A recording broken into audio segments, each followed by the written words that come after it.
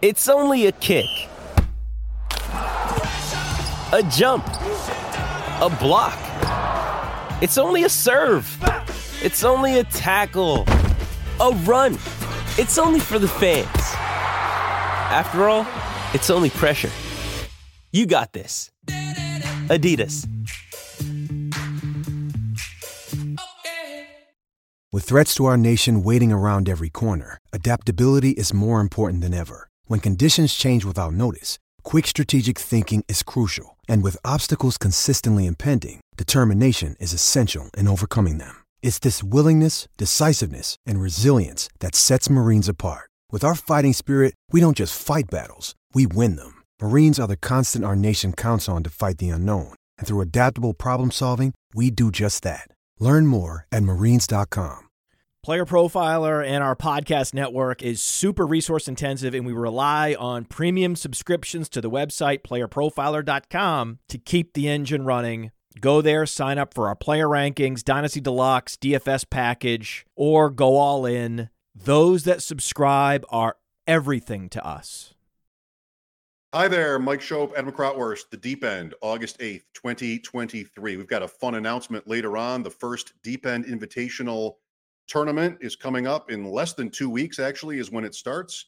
We've got the divisions and the draft order. It's crazy. I can't even wait to talk about that. But I'm also excited to talk to Matt Kelley, the Podfather. We'll get a feel for like his career, which you're probably well aware of, and some big events going on in with camp well underway, preseason underway in fantasy football right now. Thanks for watching on YouTube, listening on Spotify or iTunes, wherever you get your podcasts. We appreciate you being with us tonight. Let's go. Mike and Adam and Matt here on The Deep End.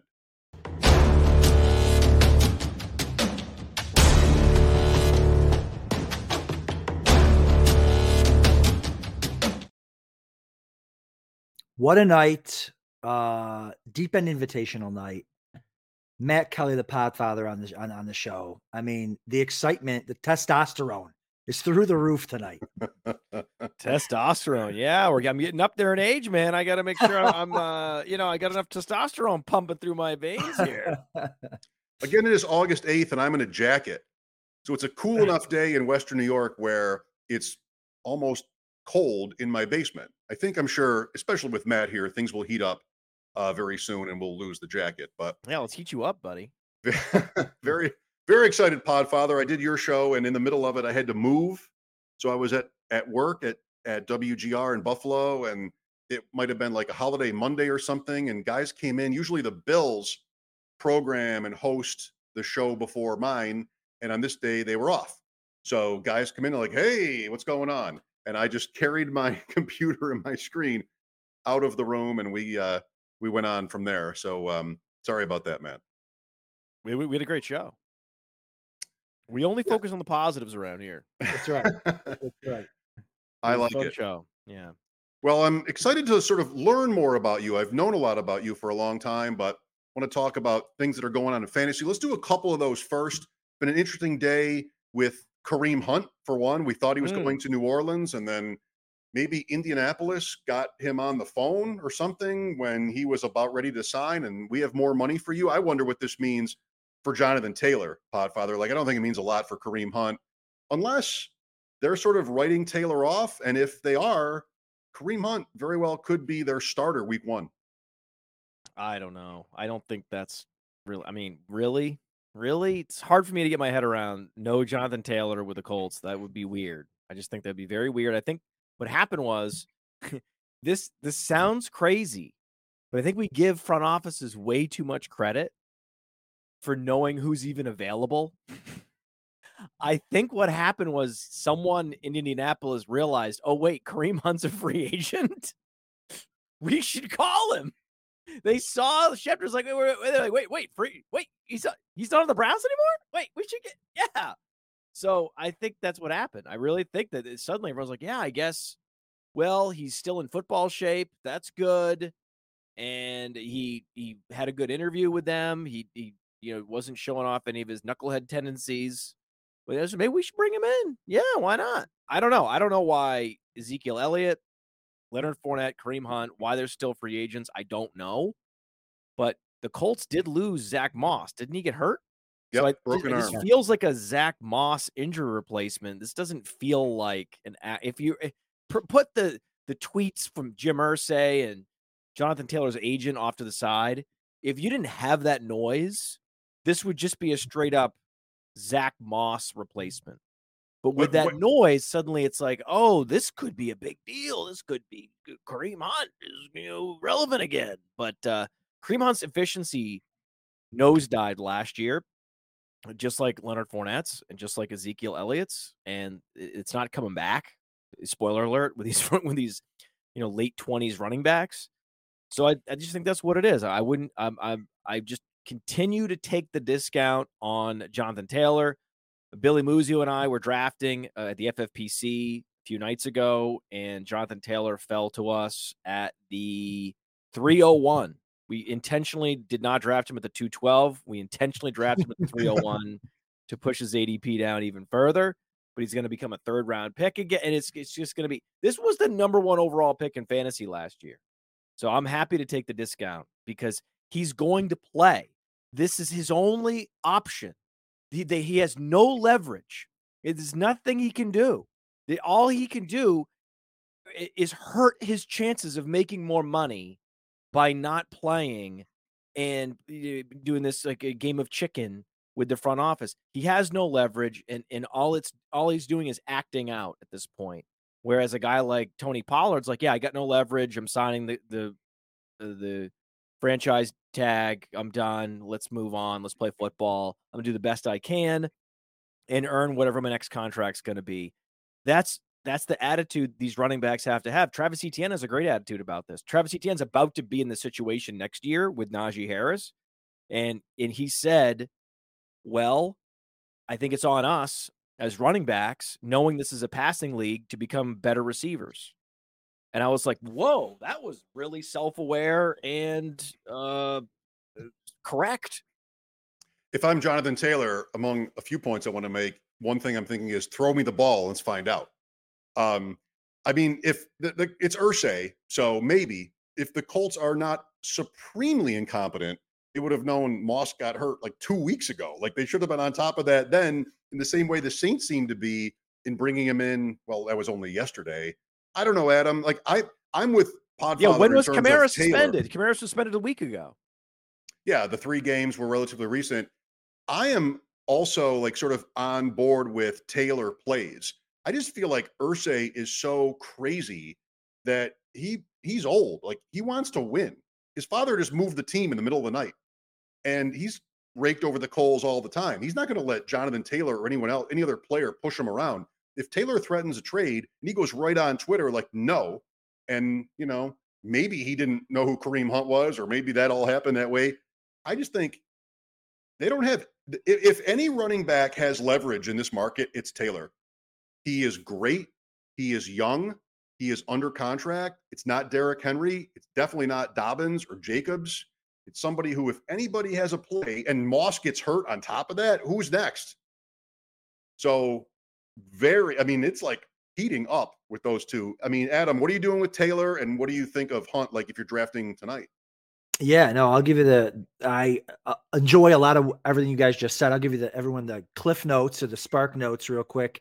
I completely agree. Buy the dip on Taylor, Matt. Take him in the 3rd round a bunch. That's where he's going to be going. Yeah, and for a couple reasons. One is, especially if you're doing like underdog drafts, these big tournaments where people have been taking Taylor at the 1-2 turn, mid-second, or late second, you want to build teams that don't have Taylor in the 3rd round, right? Now I'm adding Chris Olave and Tony Pollard to my Jonathan Taylor team. So that's why you buy Jonathan Taylor in the 3rd round. Also, I agree. Like he's got, like, who doesn't play? Le'Veon Bell? Like everyone else plays. It always ends up happening.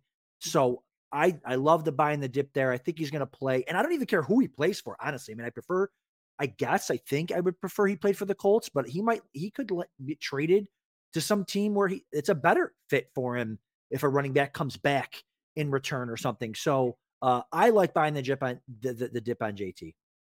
Is there a team that comes to mind that you think would give Indianapolis a 2nd or a 3rd just to do it, to get the upgrade? Would Kansas City. Like, who is a team that might sort of bite here, Matt? Anybody come to mind for Doesn't that? have any leverage. I'm telling you. It seems like if there was a running back that had, multiple 2,000-yard seasons in college, inexplicably slipped into the second round, of all the running backs that you would think would go in the first round over the last few years, it would have been Jonathan Taylor, given his Wisconsin resume, but he didn't. I don't know why. He's been great for the Colts. He's been their whole team identities revolved around him.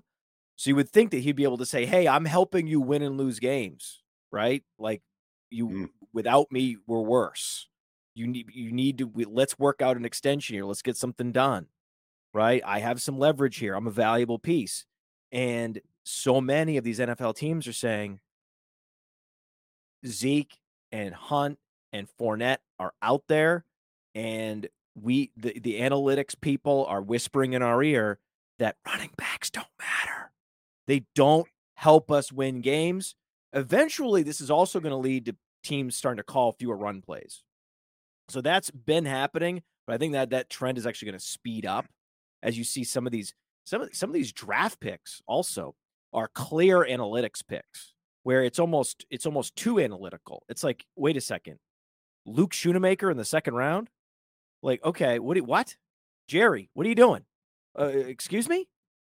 So I think that there may be a jumping of the shark with analytics with the NFL, just like there was in baseball a few years back, and it hurts the running back because they're gonna get trampled in the process, and they're gonna look up and be like, I thought at least they would have a conversation with me, but no, they literally are ready to move on. Like, look at the Browns. The Browns didn't bring in anyone for a workout after Jerome Ford tweaks his hamstring. The fact that they were even going into the season with Felton as their number 3 running back, and then Kelley is still around, right? I mean, he's actually suddenly like John Kelley. John Kelly's like, hey, we're interested. John Kelley from Tennessee. We're like, Right. hey, John. I remember when John Kelley was like a sleeper in rookie drafts. Rams. Right. Me Yeah, too. with the Rams. Exactly. We're the same age. So I remember exactly. We're old enough. So these teams are just like, yeah, if Chubb goes down, like, we're just gonna throw the ball more. And it's okay. We'll figure it out. We'll sign a guy. We're not that worried about it. Man, Latavius Murray will come available. Somebody, whatever. Not a big deal. Let's just fantasize that this is a fantasy situation. I'm Indianapolis. I'm put off by this guy because I'm old and just in space. I'm calling everybody, and I'm getting it's 31 other teams. Minnesota disgruntled with their backups behind Madison, who you and I believe kind of isn't good at all. The other nobody's showing. 1 year of Jonathan Taylor? Well, it's 1+, but if I'm like plus 200 to win a 1 division, year of Jonathan Taylor, then I have to pay him? Listen, it's a 3rd round pick. What is Indianapolis going to take? They want to make a point. They're trying to make a point. I want to see it. I want to see it, man. I got to see it to believe it. I mean, the fact of the matter it's not is, going to happen. It's not going to happen. Bijan Robinson did go in the top 10. So there are still some teams out there that value running backs. And Jahmyr Gibbs was probably drafted more as a hybrid player, so that doesn't really count. So, again, there is an appetite out there for running backs. Don't we want to be contrarian? Like, if you're in a 12-team league and everybody else is drafting receivers, you jump into underdog and everybody's taking receivers. Okay, I'll take Henry and Pollard if it falls to me. Like, I want to be different. I think the Minnesota guy could be like, Minnesota is I think incredibly impressively self-aware. You saw what they did in the draft. Instead of moving up, instead of spending up on free agents that they didn't need or were overpriced, instead of buying, drinking their own Kool-Aid last year, they're 12-4, 12-5 Kool-Aid. What were they, 13-4? What were they? 13-4, right? So yeah, they weren't 12-5. They were better than that. They were even better than that. They were a negative point differential, but they were better. Negative point differential. They were buying their own Kool-Aid, dude. That's like the first time I've ever seen in a while where they were like, no, we're not that good. In fact, we're gonna actually trade back in the draft. We're gonna shed, Dalvin Cook. We're gonna shed big contracts. and we're actually going to rebuild on the fly, knowing that we weren't ready to win last year. And, we were the most fraudulent 13-4 team maybe ever. And so they're doing the same thing. They're like, we're going to let Dalvin Cook go and not backfill him. And now there's this glut of run. Dalvin Cook is still out there. Well, his thing was money. The jacket's coming off. Adam, settle this. At some point, the arguably best running back in the league becomes of value. He's going to have to report, and he's going to play for the Colts. I'm just telling you what's going to happen. Unless they trade him first. I don't know who's going to pay anything for this guy. Listen, it could be Matt wins. He's playing for the Colts, but if he doesn't go to the Colts, the Rams would be fun. The Dolphins. Oh my goodness, the Dolphins are in on everybody, right? The Dolphins running back. That'd be fun. But the Rams hate draft picks. That's right. Come on. Somebody gets lit tonight or tomorrow and makes a move. Like, it's not out of the. No, listen, I will give you somebody. Let me look. I'm going to look around. I'm going to look around at these teams. I'm going to think it through. There are teams. There are teams. You know the best one. The best one. A win now team. They need to push the button this year. They are arguably the most talented roster up and down, unit by unit in the NFL. They've got a bunch of aging skill position players. They've got a quarterback that was on a rookie contract, but is still a value for this year. And this would be the ultimate complementary piece and the best backfield in the NFL if the Chargers were to go ahead and go after Jonathan Taylor. It would be awful for everyone that drafted Austin Eckler, but for real football, that would be awesome. I have been waiting for the Chargers to sign anybody this whole time. I can't even get a rumor out of them. This is going to be awkward or wonderful, or maybe sometimes awkward is wonderful. We need to take a minute here, Mike Shope, Adam Krautwurst with the Podfather, Matt Kelley, and get a word in from our sponsor.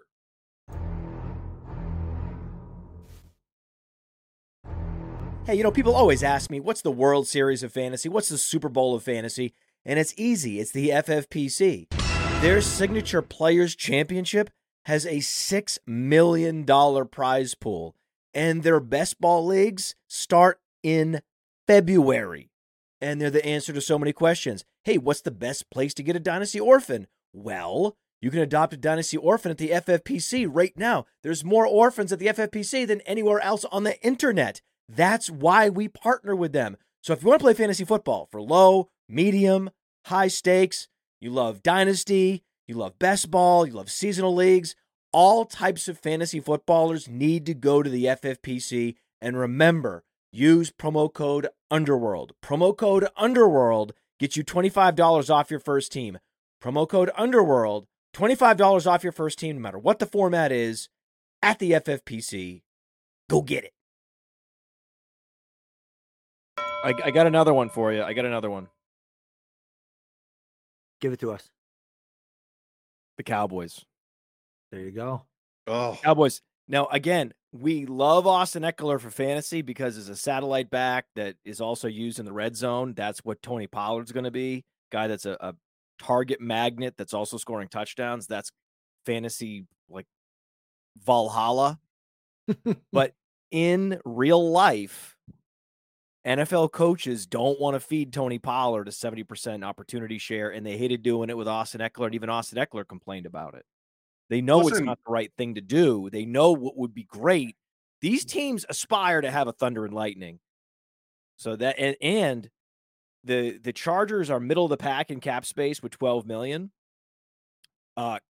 Cowboys are near the top of the league. They have $20 million of cap space. What? They got money to burn here. They're trying to win a championship this year. We can't do this all night, but do you know when Jonathan Taylor gains leverage is when there's 16 preseason games this weekend and somebody goes down, or he waits another week and it happens next week. That's what Elliott and Fournette are waiting for, is one injury. Dobbins isn't in, Jacobs isn't in. Who knows what their long-term plans are? Like, I'm just going to sit here. I'm on the beach. I've made money. I don't want to get hit in the head 50 more times. Like, there could be tipping points along the way. Like, if Tampa Bay is somehow not terrible, like then somebody makes that move eventually. It depends on how all the chess pieces want to go. Are you ready for a couple of questions about yourself?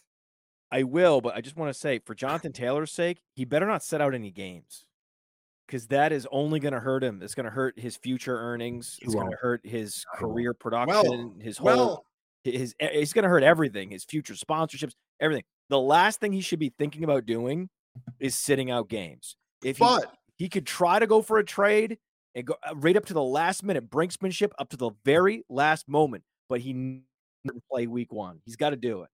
Le'Veon Bell is the one. Adam mentioned it. Like, he sat the whole year. Did he not do okay? He signed like a $35 million. He got paid. He made it. He was bad after that, but I don't think I would call what his gambit was a failure. And he went the whole year. Like, Taylor can go to week 10 and still come back and get accrued and have it count if he chooses to do that. That was Bell's choice. Like, that's all within Taylor's control if he makes it that far. That was a different era of running back valuations. A lot's changed in the last 3 or 4 years. That's true. That's fair. That's fair. Like, maybe somebody's not ready to pay. There's no way he does that. It is like, getting his wallet stolen by, female thieves on jet skis.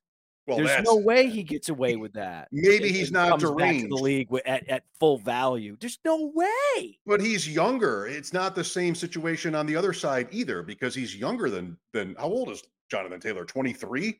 Like, Bell was well into his career at that point, and so the Jets paid him anyway. He's not Josh Jacobs or Saquon Barkley. This is not a guy that's refusing to sign the franchise tag. He's under contract. Right. That's right. So they're going to start the fines are already piling up for him. All he has to do is show up. But actually, I should say, no, that's not true.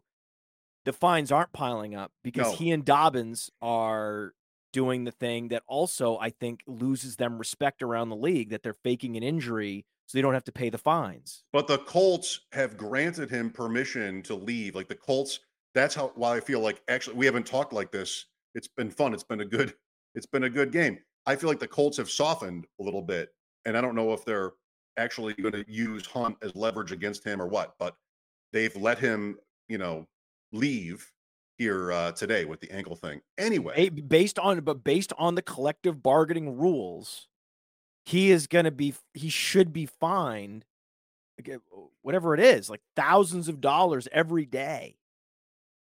But we're not there. But we're not there because he's injured, and they're not putting him on NFI. So, right, for at least to this Dobbins point, is doing the same thing. Dobbins is there every day, just like Taylor has been there every day.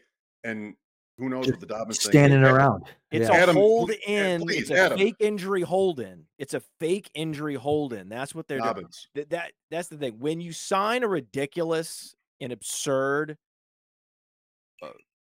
collective bargaining agreement that both sides know is unfair, this is what has to happen. Everyone has to do winks and nods to get around it. But Taylor did just have a procedure recently. Like, Dobbins, who knows? Dobbins got hurt 2 years ago. Like, Taylor got something, and he got an injection or some sort of procedure last week. Adam, I need you to sort of weigh in, please. Can I do a fake injury hold-in in my job with winks and nods and just show up to work and stand there? That sounds incredible. It really has become absurd. The running back position has become very weird and absurd. And I think the most actionable thing that you can take away from the last month is running back valuations in Dynasty are going down, because you can't have this kind of volatility every summer with some of the most high-priced premium assets in Dynasty. Their relative value to receivers is going down. That's a fact, and I agree with it, because I don't want to deal with it either. No one does. All this uncertainty when guys are 23 years old and there's already uncertainty hanging over them for their careers. No way, man. Give me the receiver at that same valuation. Agree on the surface. Two things, though, I would say to that. One is we're at a tipping point with the guys on the second contracts have aged out, and they're all sitting on the market. Elliott, Fournette, Hunt, etc. Melvin Gordon. Right now, there's always a shift, and we're at a point where the older guys are aging out, and we're asking questions about them. The other is the NFL is all about ebbs and flows. okay, let's throw the ball on every play because it's more efficient. Actually, we're going to play too high shell and just, make you run it. And it's always been like this where you have to sort of figure out what the next move is, why we love it. It's a So I beautiful do game. think it is. I think the next sort of shift in this is okay, well, we have Taylor and Gibbs, maybe, and Bijan, whoever else. It could be next year, there could be a wave of running backs we like. Who knows how this year's guys will turn out? Kendre Miller, these guys. And maybe next year the landscape looks different.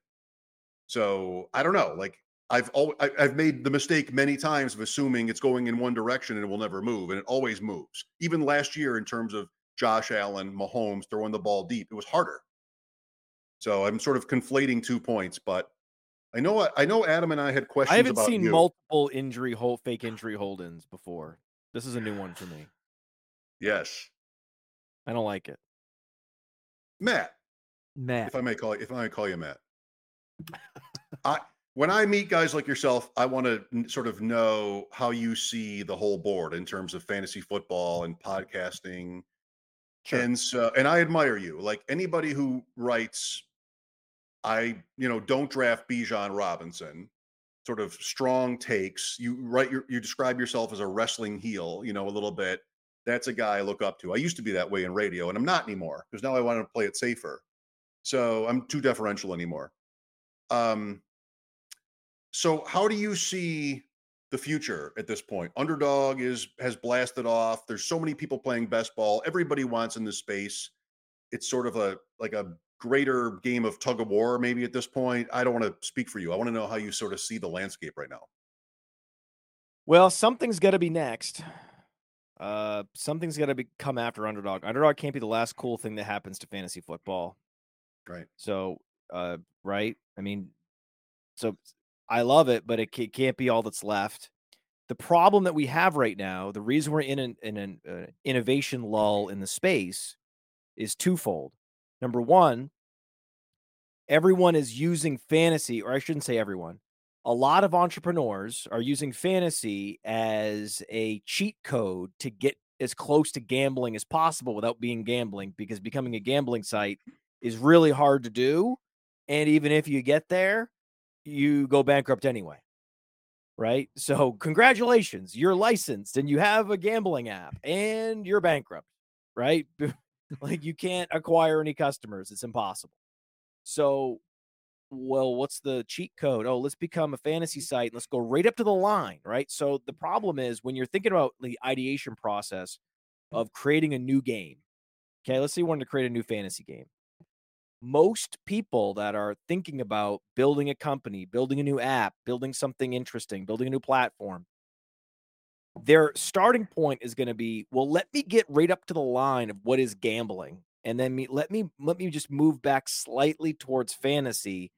And then this is how you get 500 iterations of prize picks.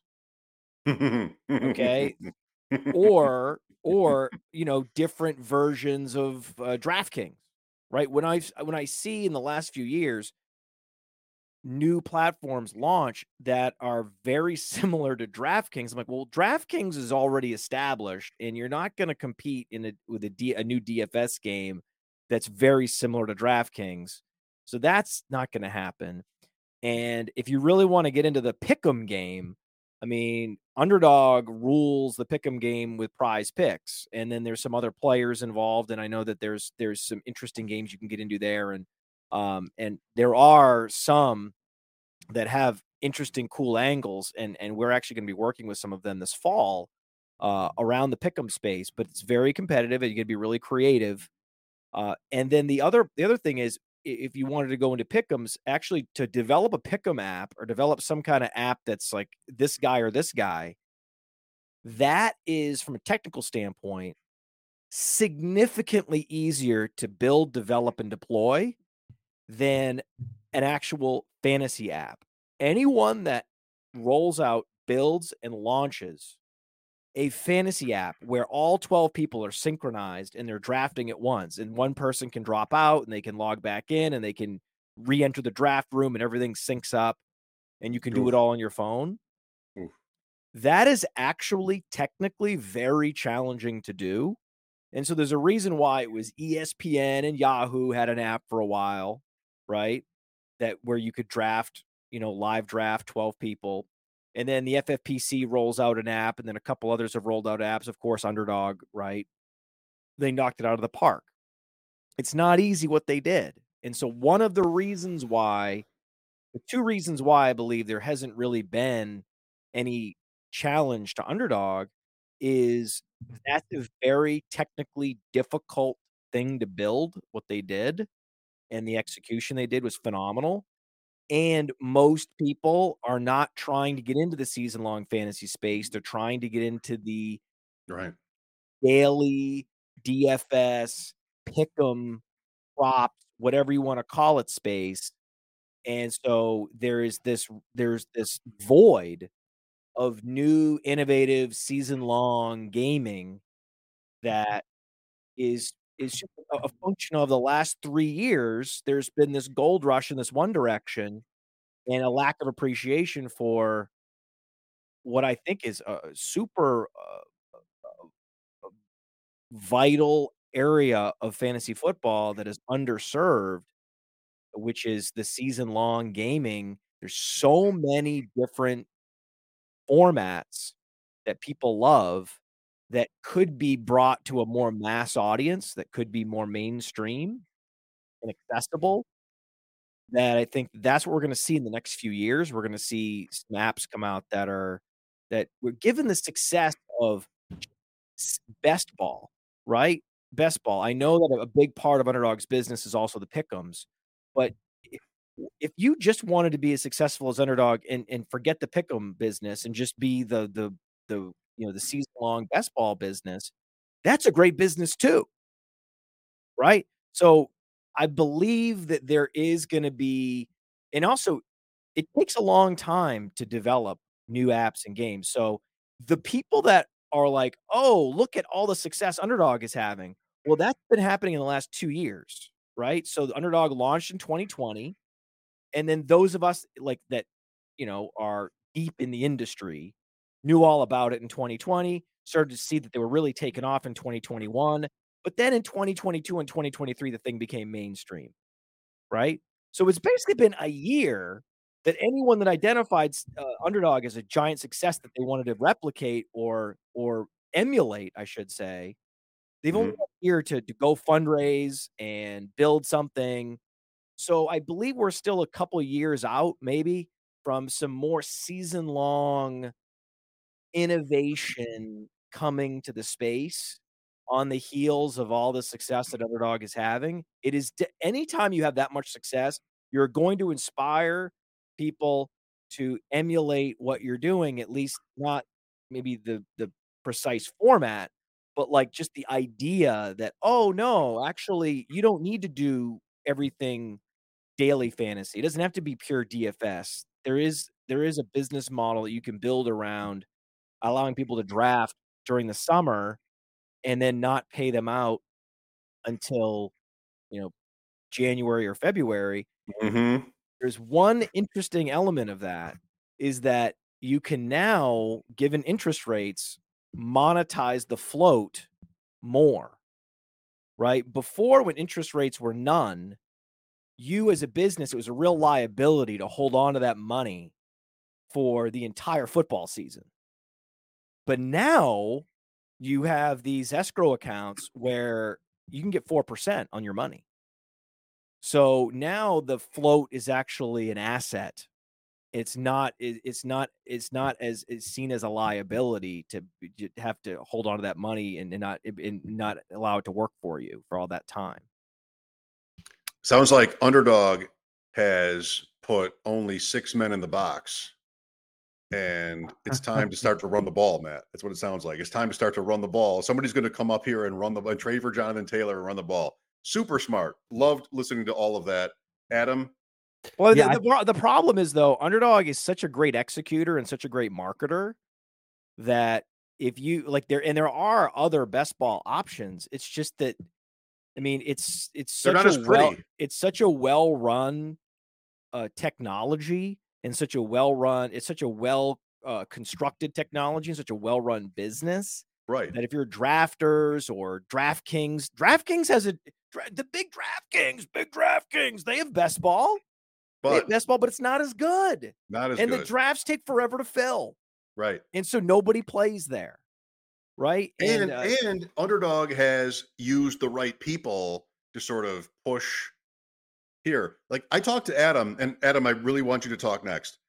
I had Adam on my WGR show recently and brought up sort of the same question. What do you think the future is? And Adam's like, I think this was you. You said, as popular as it is, if I asked all my friends, none of them has heard of it. Yeah, that was me. That was what I was gonna say. I want to. I've been on WGR a couple times with a couple different hosts, and they all agree. Like they're always talking about it. Sneaky Joe's talking about it, and his friends don't know about. I feel like I want to be on one of those late night talk shows where they used to hit the streets and ask questions. Hey, who was the first president of the United States? And nobody know. Like I want to be like, hey, do you play Underdog? What do you mean? How do you not play Underdog? Like. I agree. As popular as Underdog is and as successful as it is, it's still has only scratched the surface of what it can do. And like you said, Matt, what other companies can do as well, other business models. 75 million fantasy gamers in the United States. Yeah. That they play in one league. You're right. A lot of them have not yet heard about Underdog. That's why Underdog, like, they started with the best value advertising campaigns, which is, engaging with influencers and having influencers set up drafts and having their followers and their subscribers join these drafts. That's the best way to introduce new people to your platform. Eventually, once all the influencers and all the people that are the industry insiders, once all of them and their audience members are signed up, then you actually have to leave the bubble, like the friendly confines of like the hardcore gamers that are going to be predisposed to love your app. At that point, as a marketer, you've got to go out and you've got to start running actual like television ads. You've got to start to try to reach my dad. You've got to start to try to reach everybody that plays fantasy that's not on Twitter, that doesn't listen to podcasts. And there's still a lot of those people out there. Right. So they're like, you could see that they're in that phase now, and it's an exciting time because there's still yet a whole nother level of audience out there. But the beauty is that if you already have a media ecosystem built, and what Underdog's doing, which is also smart, is that they're building out their media while they're building out their platform, right? They're not just saying, hey, we're a tech company, and DraftKings and FanDuel have finally started to do this in a meaningful way, but it took them way too long to really build out their media arm. They would have Pat Mayo, and then that was it. And I'm like, Pat Mayo's a success for you, DraftKings. You should try to find 5 Pat Mayos. What's taking you so long, right? Underdog's already getting out ahead of that with Josh Norris and all, and they're just adding more and more talent, which is really smart because then that feeds in on itself. It's like you can monetize the media, but then you're also driving traffic to your app, which is the core of the content of your media. It's a beautiful sort of flywheel effect, a positive feedback loop that creates. And the beauty is, if you do have an idea for a new, let's say season-long contest, a new format, like I said, not best ball, but something else, right? Right. There is going to be something else that is invented at some point. The nice thing is you can get a lot of high-value players early in the process, because a lot of them are on Twitter and they're talking and the network effects, and they're subscribed to a lot of the same podcasts. So you can get in front of a lot of the high value, high volume players, early. And that's one of the things that we think is important at Player Profiler, is that we really want to make sure that we're putting out a lot of content around high stakes, because high stakes players, they don't just play high stakes. They play best ball. They play low stakes, high stakes. They just want to play fantasy all the time. They're high volume players. They love the sport. They love the game, for all the right reasons. So you need to have, let's say, tight end premium rankings, and you need to have, Scott Fishbowl rankings, live drafts. Yeah, you need to do live drafts where you're doing live FFPC drafts. You do, FFWC and NFFC and all these things. Like, you need to find these people that are real serious fantasy gamers and make sure you're providing them with content. And then that will have a lot of knock-on effects down the road where you just talked about your friends or people that you're connected with. And then these serious people like Adam introduce others in their network to cool stuff. So it's a really valuable person to have a Mike or an Adam in your audience. And so that's one of the things that Billy and Theo and a lot of us at Player Profiler, we want to have. It's a delicate balance of, you want to have a lot of content that gives people the ability to tune in and interact live, whether it's 8:00 at night or noon or whatever, right? But also it has to be of a certain quality, right? And so that there's a real tension point there where there are people that have approached us about doing shows, and we're just like, you know what? I just don't think it's a fit. But when someone comes along that has is good in front of the microphone and has high stakes bona fides, that's and this mask. That's right. That mask. Like, here's a great example of a show, like First and 15.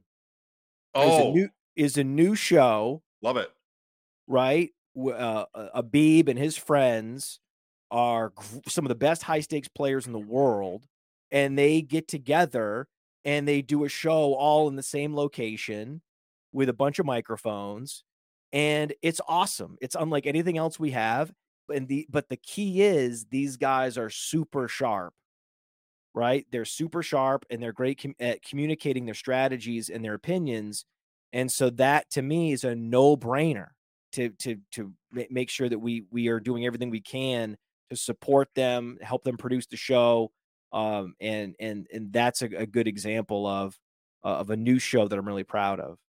Okay. So quickly, I just want to say, Adam, I think we just got invited to the board meeting, and we just sat in the board meeting.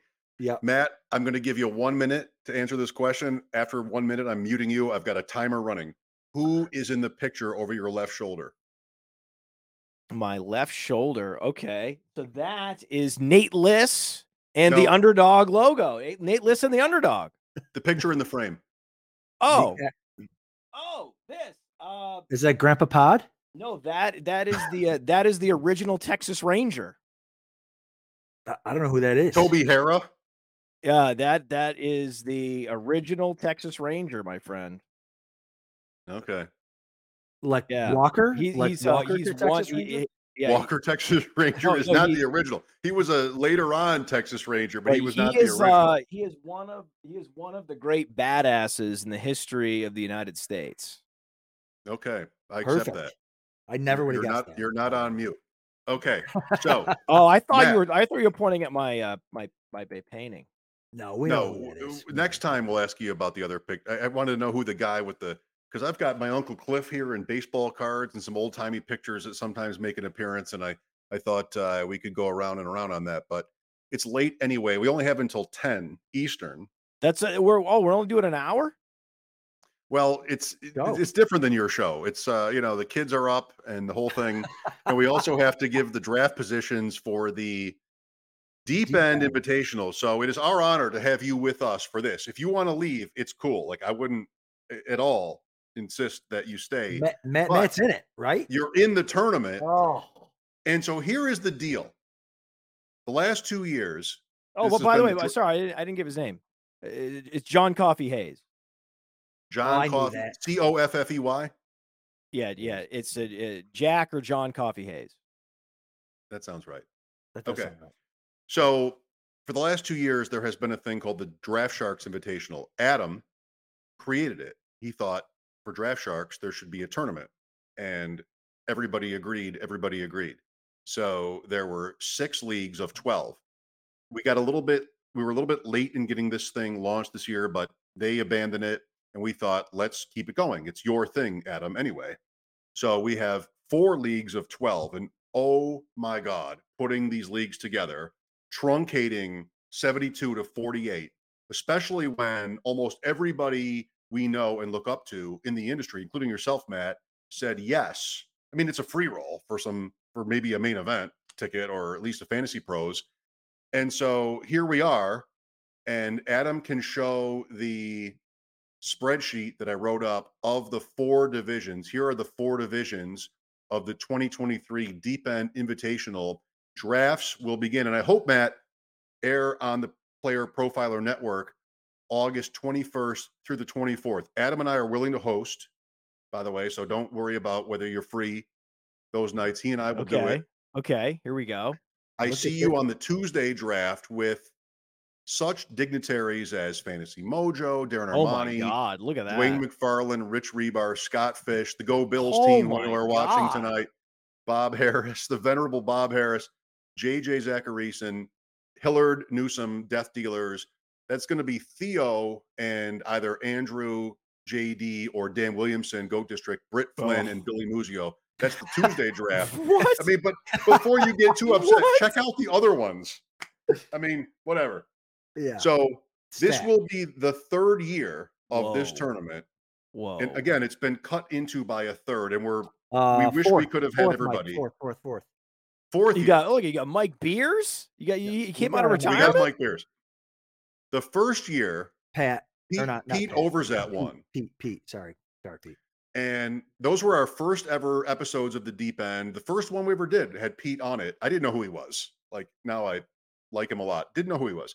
He won the first year. The second year was Chad Schroeder.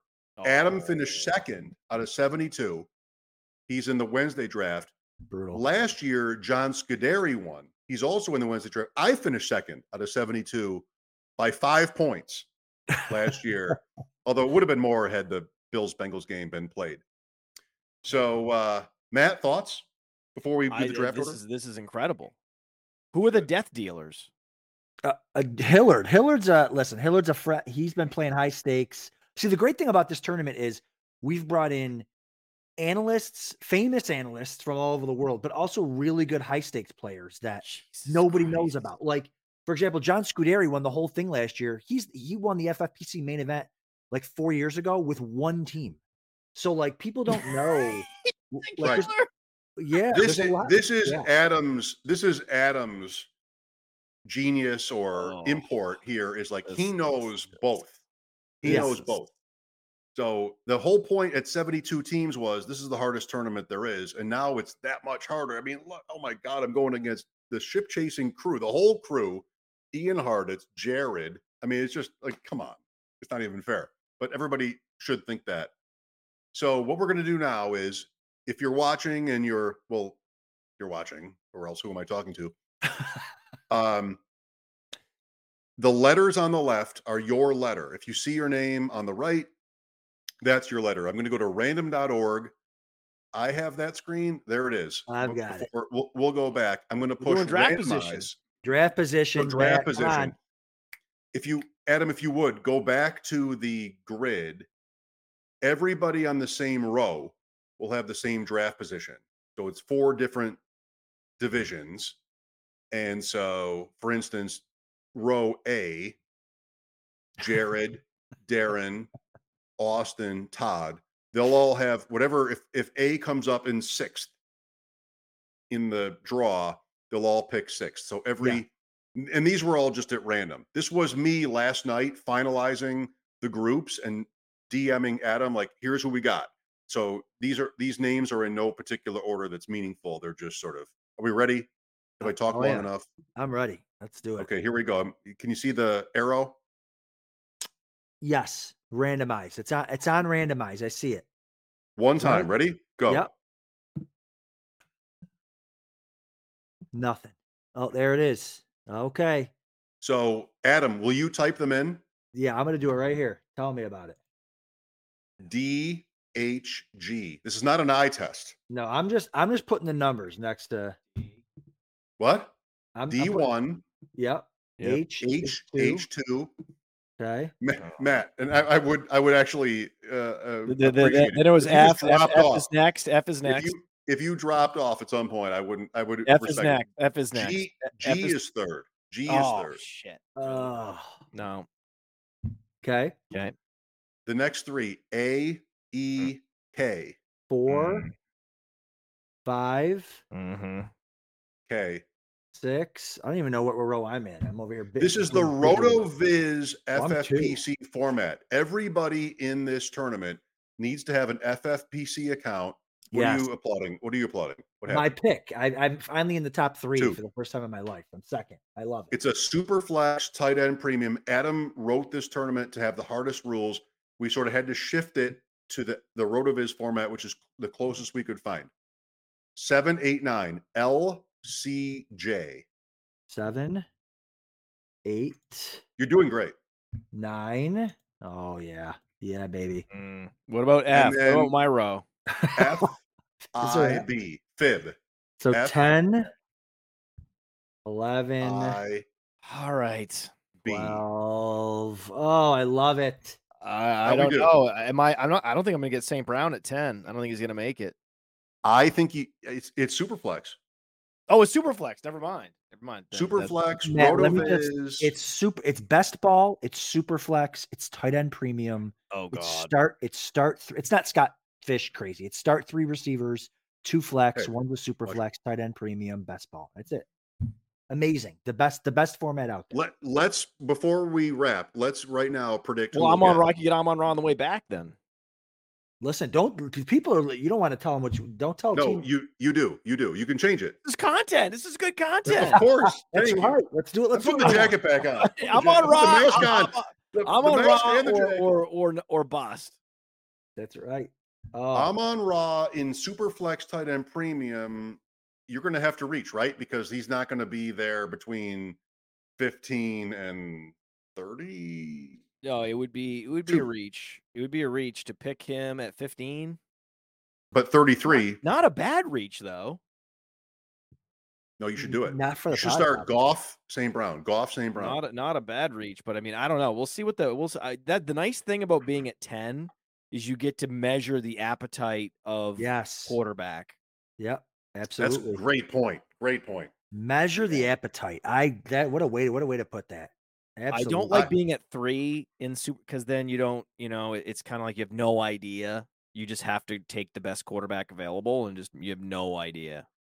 Right. Even at 5, it's kind of like a weird place to be. You're like, you're like, I'm about to select the last quarterback that's going to be picked in the next 6 picks. It's going to go all, receivers and running backs after I pick this quarterback.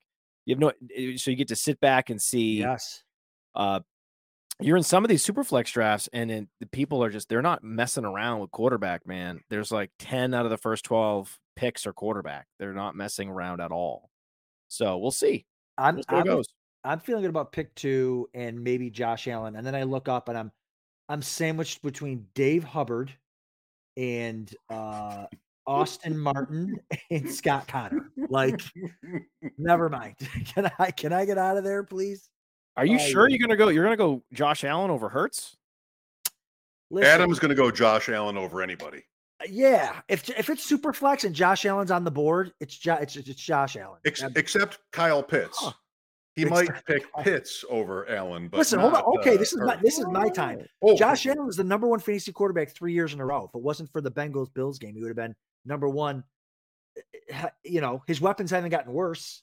Right. They haven't really gotten better, but they haven't gotten worse. It's starting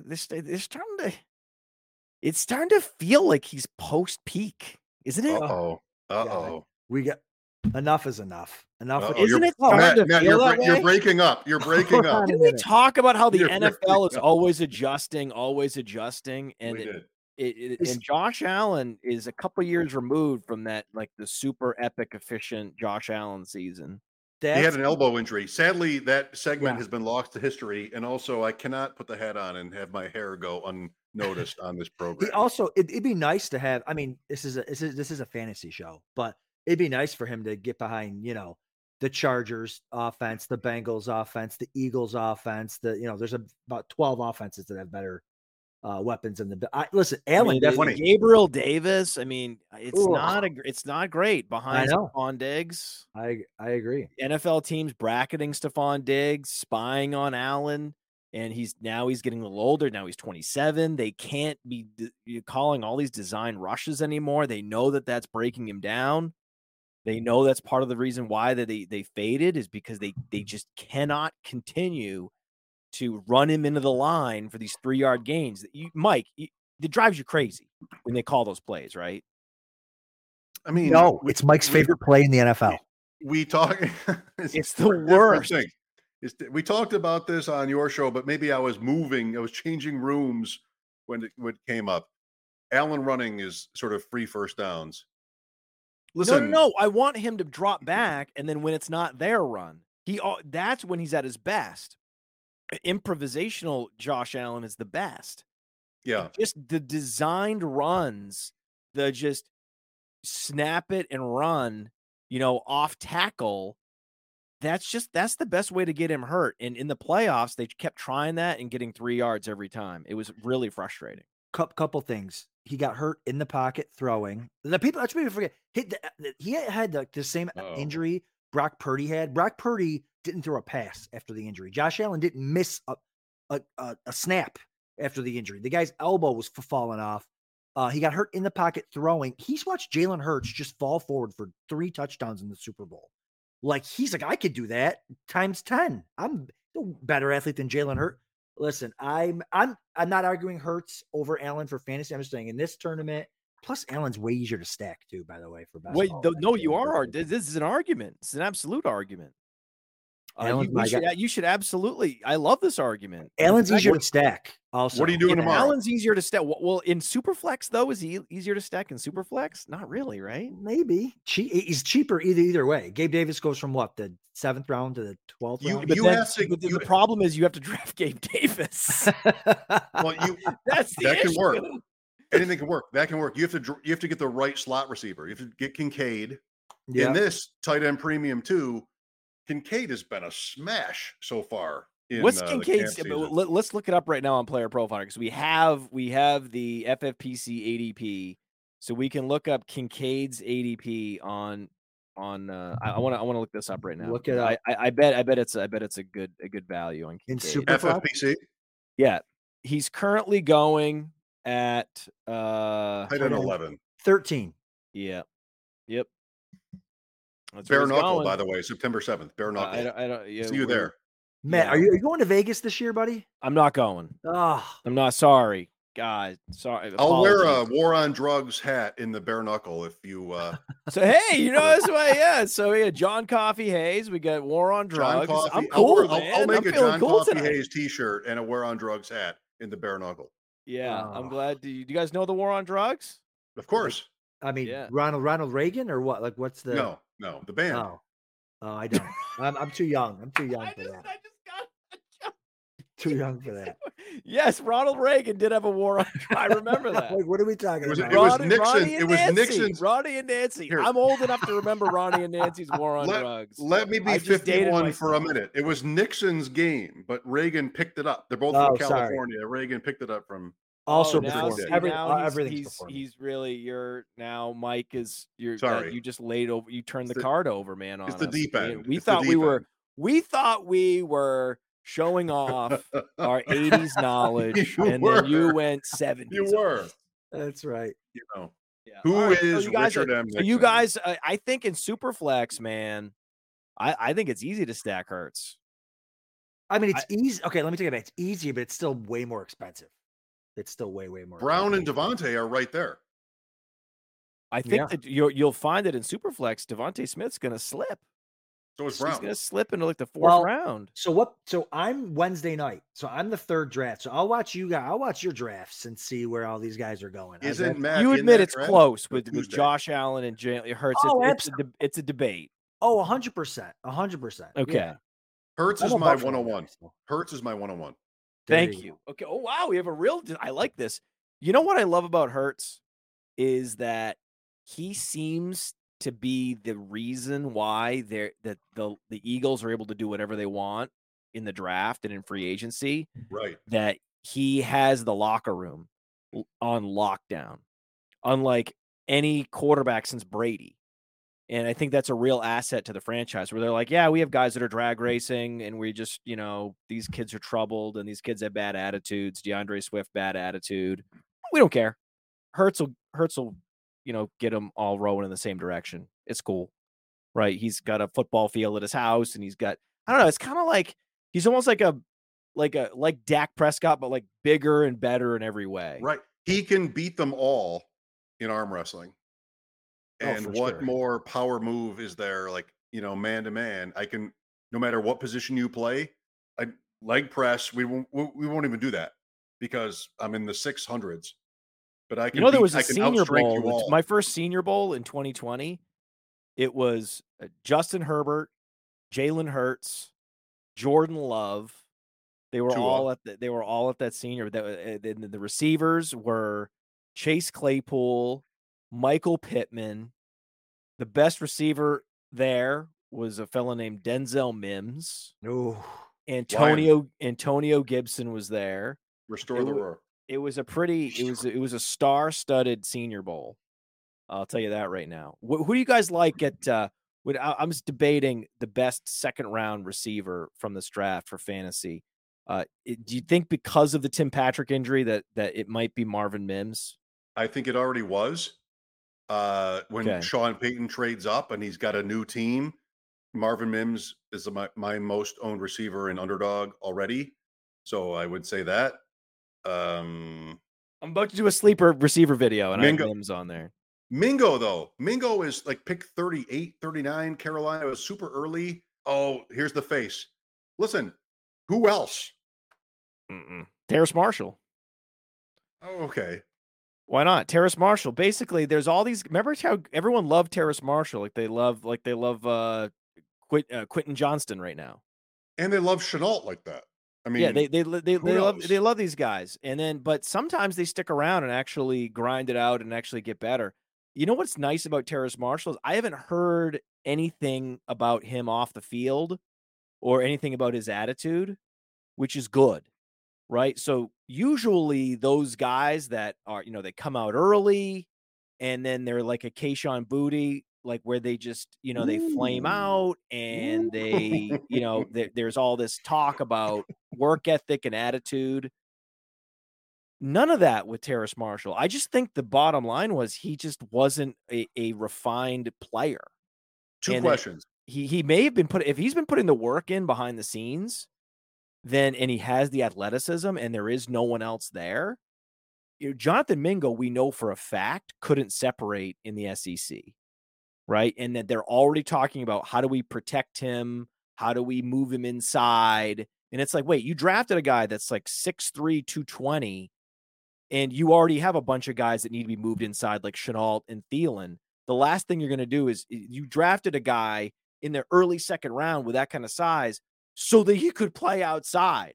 If you're trying to figure out ways to protect him, then you were focused on all the wrong details when you're selecting a senior.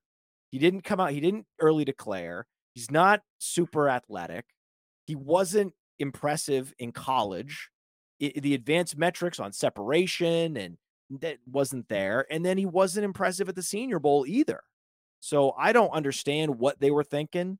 I don't know what Carolina was thinking, drafting a 5'9" quarterback either with the 101 and trading everybody and like, hey, dude, DJ Moore, no problem. Here you go. Yeah, like, Carolina screwed that up. It doesn't. The thing is with Carolina, all they had to do was just keep doing what they were doing. They had a great draft the year prior, right? They had this awesome new offensive line that's mauling people, and which kind of makes Miles Sanders, I think, interesting because their offensive line's so good. And the defense is the best defense in the division, right? All they had to do is just keep incrementally building. But the problem is you get this, hedge fund equity holder coming in, and he's like, "We got to start making moves, man. We got to run this thing like a Wall Street firm." Oh, Tepper, right? Yeah, that's the problem. If they had just had like an old money, NFL equity holder that was just kind of like letting whatever happen, Yeah. they actually wouldn't have screwed themselves. And like, I mean, they didn't even have to give up DJ Moore in that trade. It was already an overpay. I agree. Yep. No, I completely agree. The last thing I'll say about Marvin Mims being the best receiver in this class. Do you guys remember that In the class? I just said the second round. Oh, I thought this was okay. That's way better. Thank God. It's not that different. Well, because I was going to make a funny joke about the huge monster game he had against Alabama, 4 touchdowns, 300 yards, but that wasn't him. I was going to Jalen Hyatt. That was Jalen Hyatt. That's my guy. But Matt, every one of our shows, we want to make sure we're not being rude. Any questions for us? Any question? Well, yeah, I've been asking you guys. I did ask a question. You have. Any more? I have another question. We want to make sure we're not asking you all the questions. Okay, we know one of these first-round wide receivers, at least one, probably two. The odds are, you guys know the probabilities, right? Half these first-round wide receivers are never going to get to 1,000 yards in a season. It's late first round. These are all 20 to 23. So it's a little bit biased, like by round. Like the first pick of this, Drew Brees was the first pick of the second round, right? Well, you're helping my argument because if it's a year where you have multiple top 10 picks like Waddle and Chase, it still works out, right? Every year you're going to have some years where it's all Josh Doxson's and Corey Coleman's. Who's that? Mickey Mantle card? I was showing Adam. I texted Adam earlier. I had to show him that. So, all right. So, but the bottom line is, at this time of the year, it's always good to remind ourselves that half of these first-round wide receivers are going to bust, and the majority of the second-round wide receivers are going to bust. That's just what happens. How many went in round 2? Well, I think that there's 2 guys in round 2 that are actually really good. Rice and Mingo? Jaden Reed and Marvin Mims. Yes. Okay, those guys are actually really good, right? Yeah. So, and usually a guy that's this old, like Jaden Reed, is red flags galore, but it's because he moved up in conference. That's good, right? He didn't get chased out of his conference. He didn't get chased out of his team like, Zach Charbonnet or Evans, Zach Evans. Wow. Guys that transfer because they can't hang with, Kendre Miller. So you got to run away. It's the 14th round and I've been punched out. They couldn't hack it. Oh my God. Matt, what do you do but if you're trying to move up in competition, and then you have the COVID year, so there's a bunch of things that happened to Reed. But when you actually wind back the clock all the way back, when he was 18, he was a stud at Central Michigan. So, I mean, I look for that. Like what we found with the Breakout Finder app is that, early career, freshmen, especially freshman production, Marvin Mims had it. Jaden Reed had it. But another thing that Jaden Reed has had every year is quality on special teams. Special teams is an indicator that you're just good at football. It's the Cooper Kupp corollary. Okay, Cooper Kupp had like 2,000 plus special teams yards at Eastern Washington. He's just great at football. He has great football instincts. Reed puts up 1,000 yards at Michigan State as a junior with 10 touchdowns and 600 plus special teams yards, right? And in his true freshman year, he put up 800 yards as a true freshman with 8 touchdowns and 300 plus special teams yards. It was actually Western Michigan. All apologies. Antonio Brown. Yeah, Western Michigan, not Central Michigan. Antonio Brown, I believe, was Central Michigan. That's what I thought you said that before. Antonio Brown was Central Michigan, and Corey Davis was Western Michigan. Yes. Yes. Right. So that's KJ Osborne was UB, then Miami. Yeah. So was he? He was UB? Yeah. Yes. I did not know that. But not on the same level. Well, actually, and Antonio Brown was supposed to go to Miami, and then he ended up at Central Michigan. Nice. Because there was, even going all the way back to his time in high school, he was struggling. And there's a good chance right now he's in Miami. Right. With his, he was alienating coaches and teammates. He's been doing it for many, many years. Matt. But anyway, the bottom line is, I think that if I have to pick two receivers from the second round that are going to hit, it's going to be Reed. But my problem with Reed is, and it's a question I have. So I have two questions actually. First round, if you had to pick one, just give me one. It's probably going to be two, but give me one receiver from the first round you think is going to bust. Oh, Addison. Like bust forever or bust this year? No, he's just never going to get to 1,000 yards. He's never going to have a 200 fantasy point year. He's never going to get to 1,000 yards. I mean, you're going to say Quentin Johnston. I know your thing, but Addison is my guess. Transfer. People love him right now because of the opportunity, the situation. I mean, I don't know. I would go with Addison as well. Addison is the next guy. So if I had to pick two, it would be Addison and Quentin Johnston. Your Johnston won. Yeah, well, Johnston's just because he can't play. I read your site. Terrible. Yeah, I mean, he's terrible. Like, he can't play at all. Like, here's the best anecdote I have for Quentin Johnston was that Alex Dunlap from Roster Watch was at the pro day. And I don't know if you've been to these pro days, but the quarterback play can be shaky. And it hurts it can hurt the wide receiver quite a bit. It just depends on who the quarterback is. And luckily Duggan's the quarterback. And he was at the Senior Bowl, wasn't good at the Senior Bowl. Max Duggan. Yeah, Max Duggan was there and he was on fire. So Max Duggan was playing great. And he had 3 in the can, like, fish in a barrel, 50-yard bombs. Quentin Johnston clanked all 3 in a row. On the ground, dude. On the ground. Adam should be the quarterback. Oh, Adam plays high-level flag. Dude, this guy, if he can't get his forearms on the ball and pin it to his body, he's not getting caught. He is going to have, mark my words, like Brashad Perriman, his gloves are going to take up his whole arm by the time he's out of the league. If I felt the way you did, which is, I mean, plausible about Johnston, I would bet the under on the Chargers because the other receivers are old and they get hurt.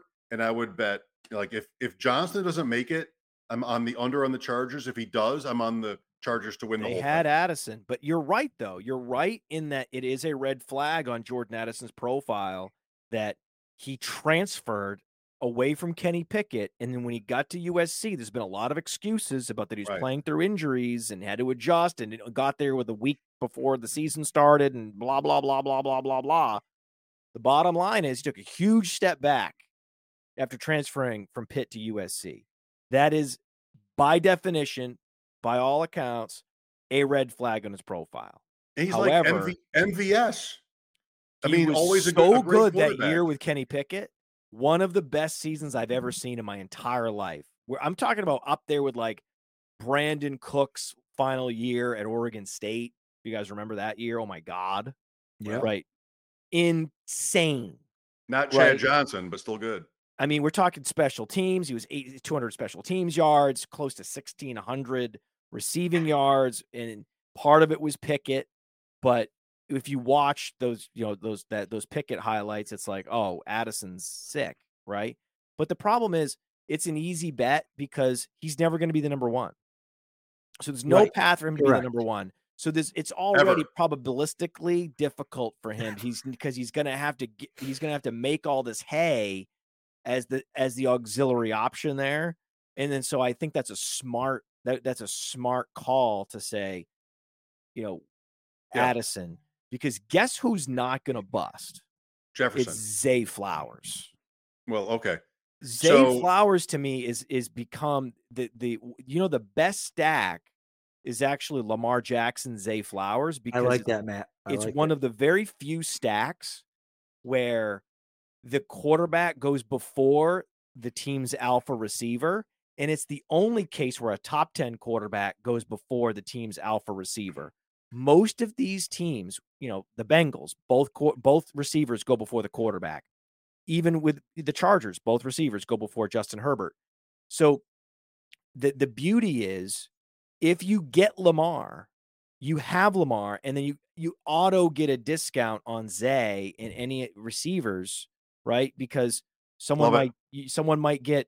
might get Andrews, but you're the only one that's really in the market from a stacking standpoint for Zay Flowers. So you're probably going to get a half a round discount on him when it comes back around to you, where the discount on a quarterback, yeah, if you have CeeDee Lamb, you need to be looking out for where the Brandon Cooks person is drafting. And certainly that's like next level best ball in draft strategy is to always be, if you have Chase, where's the Higgins drafter and so on when you're going to take Burrow. But I stopped reaching for these stacks, these quarterback stacks long ago, because when I realized like I'm competing against myself for this guy. Yes. Right. It's really me and one other guy that even gives a shit about this quarterback in this round. So, I'm not going to bid against myself to get him. And it's this unique situation we have with Lamar and Zay Flowers where Odell's upside is what? 800 yards. That's his absolute max, where it's probably like he's probably going to retire before the season's even over. Right.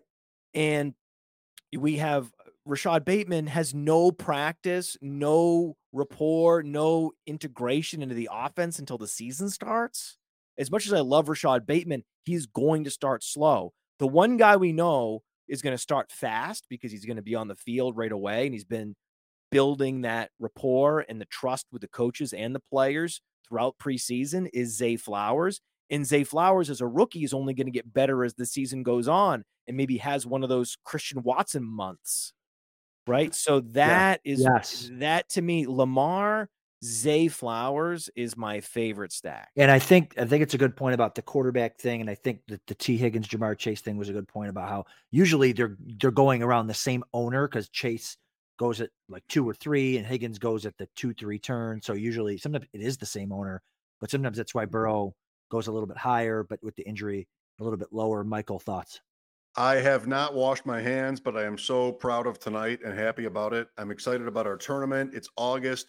Which fantasy player is not over the moon these days? Adam, Podfather, what a delight and an honor it's been tonight. Thank you. Podfather, not that anybody watching this show doesn't know, but if you would indulge us, where can we follow you and watch you? At fantasy_mansion on Twitter. I'm about to launch a thread, which is based on my show tonight. My favorite, and I'm about to drop a video on YouTube, on the YouTube channel, on my favorite running back handcuffs. I can just spoiler alert. I'll just tell you who's number one. By the way, you know what the worst part about doing these videos for YouTube, where you have to produce them, is that you do the video and then you work with a producer, and then the very next day, you're talking about Jerome Ford. And he has a hamstring injury. Yes. Right. And I can't go back and reshoot the video. Kareem Hunt coming to town. Right. So I'm like, hey, let's just put up a graphic that says enjoy the ADP discount, because I'm not reshooting this thing. We're all in on Jerome Ford. We're just going to wish him the best. Hope he comes back. It doesn't sound like they're bringing in shopping for running backs. So they believe that the hamstring injury is not that serious. So Good. We're still all in. And then I also was breaking down Kendre Miller, and then they're bringing in Hunt, and then somehow didn't sign Hunt. So I was like, listen, back-to-back days, this video is becoming completely useless. I almost threw it in the trash because of this all these every day. They're just like, it's a conspiracy to like. Is this how we can follow you? What's happening destroy right now? my video? But no, Kendre Miller is safe. Jerome Ford's going to be back by the end of preseason. We're all good. And I'll spoiler alert, my favorite, and this guy's going so late, it's absolutely insane. My favorite non-starter running back. I'm not going to say handcuff because this guy really isn't a handcuff. Well, there's 2. Number 2 is Kenneth Gainwell. Okay. Kenneth Gainwell, because in my earlier days, I would have been all in on DeAndre Swift, just blinders, right? Just cognitive dissonance. I don't care that Coaches hate him, and he's a knucklehead. I don't care. I love the talent. I love the efficiency metrics, and I'm just going to keep pushing that button, and I'm just not going to think about the fact that he got traded for a late-round pick swap, right? A fourth-round pick, essentially, is what they get traded for. So now we have a Kenneth Gainwell who is already with DeAndre Swift in preseason. It's Gainwell getting the 2-minute drill work. It was Gainwell getting a 50% snap share against the Chiefs in the Super Bowl. Okay. And it's Gainwell going in like the 16th round at the FFPC. It's absolutely ridiculous. Where'd he go? Oh, I think he dropped off. Oh, no, whatever. Keep going. Does Mike hate Gainwell? No, I love Gainwell. No, I think he had to. I don't know. He's back. Oh, I don't know. Is he back? Mike, do you hate Gainwell? Loves Gainwell. He doesn't have his. You better. I think you. We talked about it. You love Gainwell. He loves Kenneth Gainwell. I do, but I'm so tired. I've been to the bathroom and you want the show to end? Which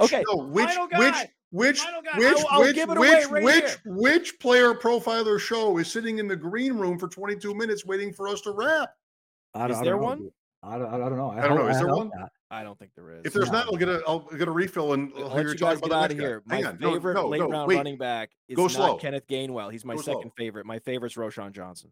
I love all those guys. And when you go 0 RB, you can take them all. I love 0 RB. I'm Mr. 0 RB. You are?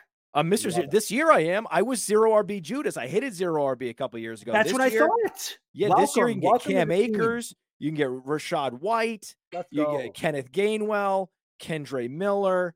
I mean, the list goes on and on and on, all the way down to Roschon Johnson. Roschon Johnson's going to be a stud this year. This year. He was just stuck. There's so much value at running back this year. He was just stuck behind Bijan at Texas, right? I love it. He was the 1B. Yes. Everyone at Texas will tell you that it was close between those two guys.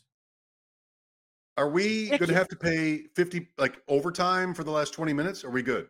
No, I think they're fine. Don't worry about them. We're good. Whoever's after us. I don't think anyone's after you. Was it Tom Snyder? They're before us. Guys, I'm done. I'm done. I've got all my takes out. And Matt, we have all the same takes. I literally love them. I have all these guys. We'll find one. I can't believe more people aren't going 0 RB. I mean, I love it this year. They will. I'm going 0 RB in the draft. No. Deep end invitational. You have to. Well, that's the thing. In Superflex, you need to make a decision to be weak somewhere. You might as well be running back. Yes. Mike, send us off. Thank you, Podfather, for everything. Your partnership with us and your support and your takes and your participation in the Deep End Invitational, the first ever, coming up in 2 weeks. Follow Deep End FF1 for updates on that. Should be amazing. For Adam Krautwurst, Draft Guy. He's busy now. So if you're in FFPC drafts, you'll see Draft Guy like, uh-oh. In fact, that happened to me last week, and I wasn't that worried, actually. When I evaluated the drafts, it seemed to go very well. I'm like, that's not really him, right? It's like an Evan Silva on underdog situation. That's probably not Adam, but it actually was. That's right. So we're up 1. I'm Mike Shope at Shope Talk. I'll be on WGR tomorrow at 3, 4 hours every day. See you next week in the Deep End. See you guys. Hey, I want to take a moment to thank you for tuning in. It's important to me that all of our media be free. This is only possible because of you allowing a true independent sports media enterprise to thrive unlike any other in the business.